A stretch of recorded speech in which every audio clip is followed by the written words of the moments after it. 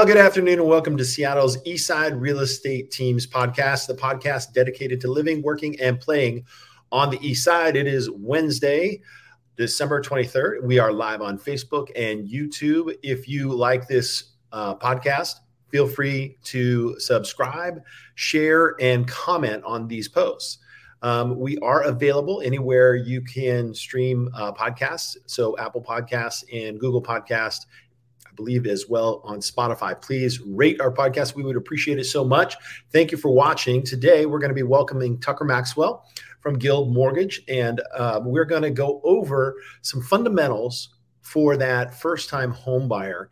So we're going to talk about financial fundamentals. Let me welcome to the show, Mr. Tucker Maxwell. Welcome back, Tucker. How are you? Good, Dan. How are you? I'm good. How was your Christmas? It was good. Survived the flu, but got through Christmas. So you got a little gift for Christmas, a little bug? Exactly. Yeah. All right. That's awesome. So what I thought I'd do, normally we have a mortgage moment, but in this segment, we're actually going to kind of put it all together and kind of have some crosstalk on if 2023 is the year that you're looking to buy your first home. If so, nobody does it lightly. There usually needs to be some preparation and some thought put into it. And here at the Eastside Real Estate Team, we help first-time home buyers all the time. It's one of the favorite things that we like to do because I got to say, and you can agree, Tucker, that the first time buying a home is probably one of the most, I guess it could be scary and highly overwhelming. I'm trying to think of some other words. Just kind of a lot of people just aren't able to take that first step because they're just so overwhelmed by the process. Wouldn't you agree? Completely. Yeah, it seems daunting for people to even start the process at times. Yeah. So let's talk about some of the things that you could do that if 2023 is going to be the year for you to buy your first home, how to prepare yourself financially. So the first thing that you want to do is not answer the phone. Sorry about that.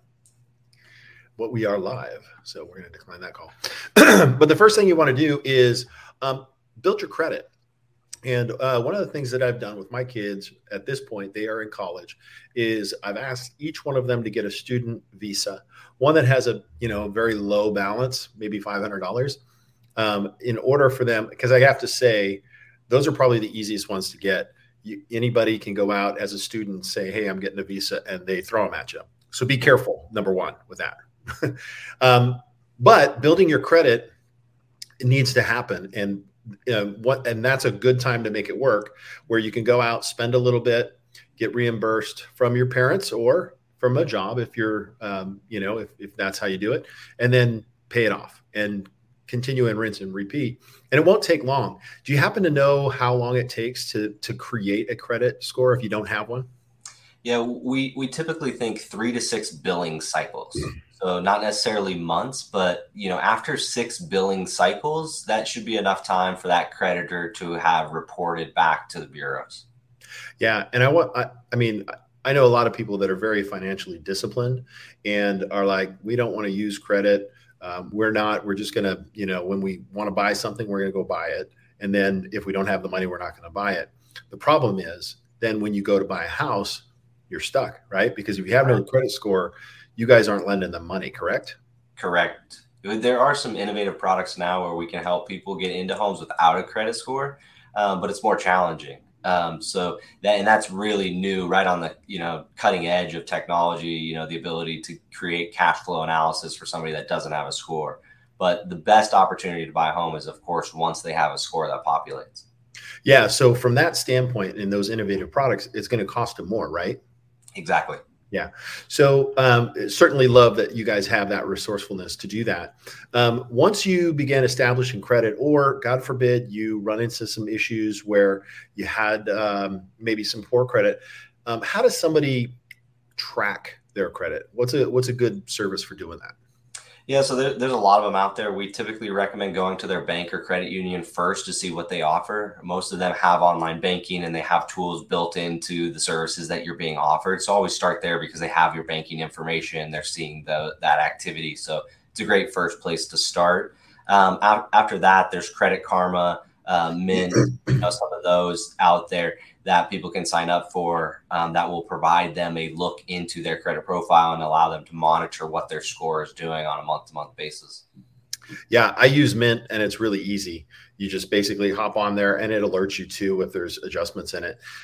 Some of the tips and tricks, what are a few things just quickly that you could share with any of our folks watching us today that they can do to really up that credit score? Yep. So be mindful of your limits. The key is you want to be at or under 30% of your trade limit. So that's a real easy one. Just take a look at how much the bank's willing to offer you in terms of a credit limit and stay under 30%. The second most important thing, Dan, is pay on time.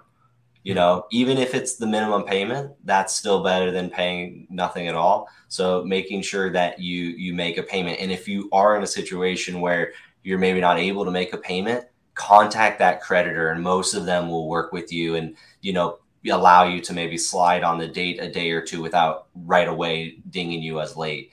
So it's just be really proactive with it and work with your creditors if you ever get into a situation where you might not be able to make a payment. So paying on time. And then the other thing I heard you say is be aware of the limits, right? Correct.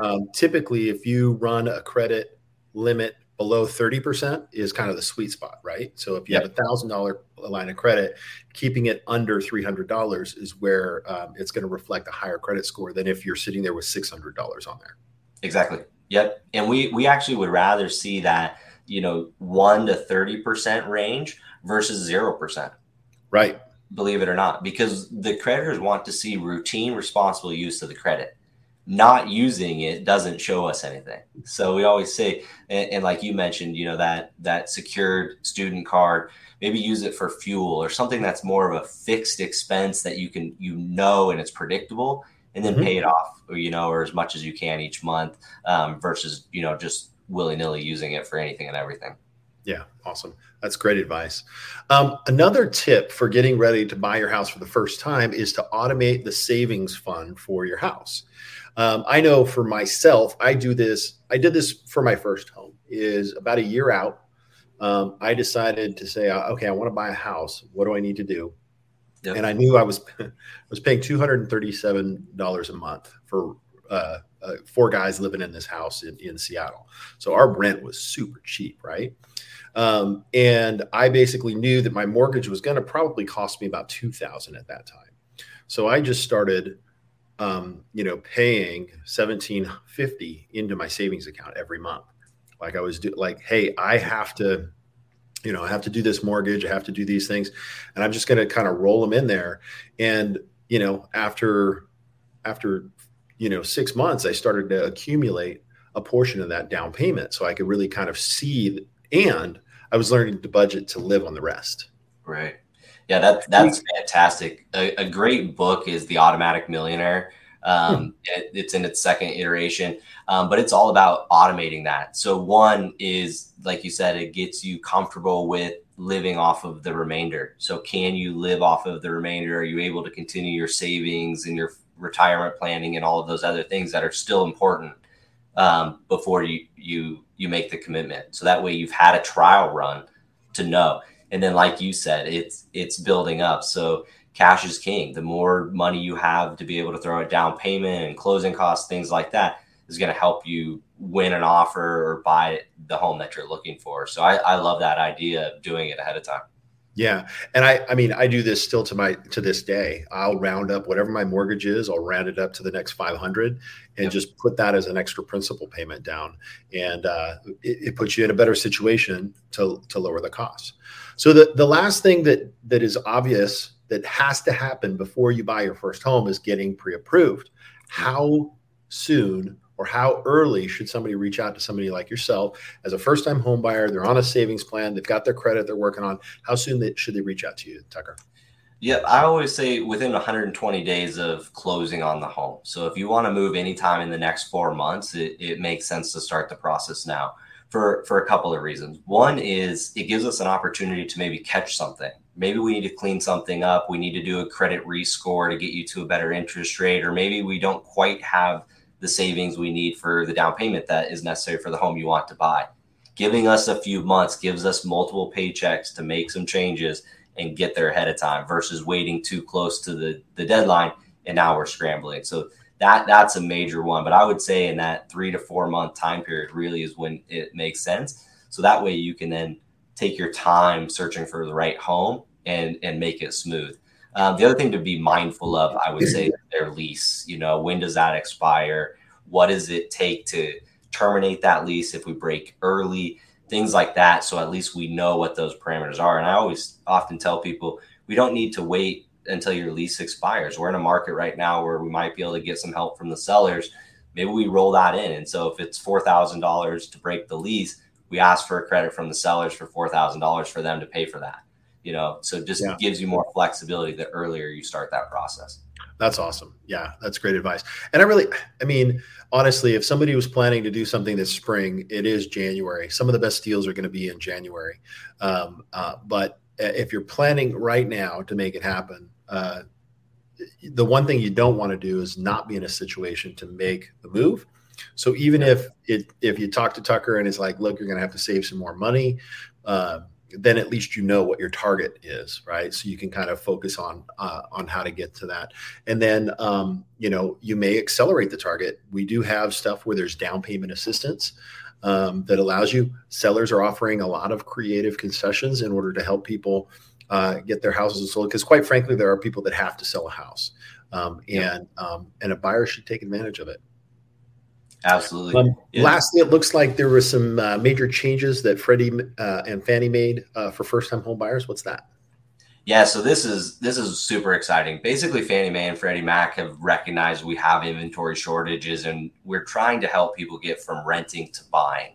And so what they've done is if somebody is at or under, in our market, 120% of the area median income, they're going to remove the loan level adjusters that impact that person's interest rate. So when we price out a loan, we typically look at things like credit score and down payment percentage to charge appropriately based on their likelihood of default. So somebody that owns a home, if their credit score is in the 600s, they're typically going to get a higher interest rate than somebody at 800 because they are perceived as a higher risk for default. Sure. What Fannie Mae and Freddie Mac are going to do is they're going to say, we're going to get rid of those adjusters and charge that first-time home buyer the base rate only, regardless of a low credit score, regardless of a low down payment, to help them into home ownership at a lower rate to keep that payment down. This is a massive move by those organizations to really give the advantage to the first-time home buyer compared to the move-up buyer that may have not used their credit responsibly. So this is awesome. I priced a loan out yesterday and it was a 675 credit score with 3% down.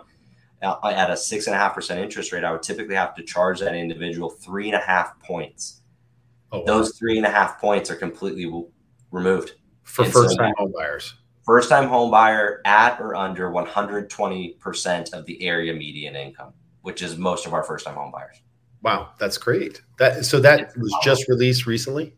Yeah, it came out in December. I think December 8th was the first date that they announced it, but it's in play now with all lenders that sell their loans to Fannie Mae and Freddie Mac. So essentially what that does is it cuts the cost of the loan specifically for first-time home buyers. Yep, exactly. It allows us to offer them a lower rate, stretching their qualifications further. Yeah, so they can use more of the seller credit towards a rate buy down. Yeah, there's a lot of things. And you said that was like a 3 percentage point swing? Yeah, exactly. That's pretty good. That's pretty good. Yeah. All right. Awesome. Well, listen, Tucker, I appreciate our conversations. This is our last podcast of 2022. And Tucker, you've been regular for us, so we appreciate you coming on. I think it's a great time for people to think about firsts, and setting some goals and some systems. I'm a big fan of systems in place so that, you can achieve something that most folks will say when they look back and they finally walked out of renting and into home ownership, changed their lives. It's true, because quite honestly, there are just so many benefits to having a home that you can tear down a wall. Like I can put up this Christmas tree. I can hang up all that stuff above the fireplace, all because I own this home. And technically that's a background, so I don't really own that one. But anyways, I want to wish you a happy new year. Happy 2023. I'm sure we'll have you back. Thanks so much for coming on. Thank you, Dan. Well, that concludes our final podcast of 2022. I just want to thank all of our past clients, our future clients, our past guests and future guests. We just so appreciate you helping to kind of share what it means to live, work, and provide services to the folks that live on the East Side. Have a happy 2023. We'll see you. This is episode number 99. So in 2023, we're going to kick off with our 100th episode. Thanks for watching.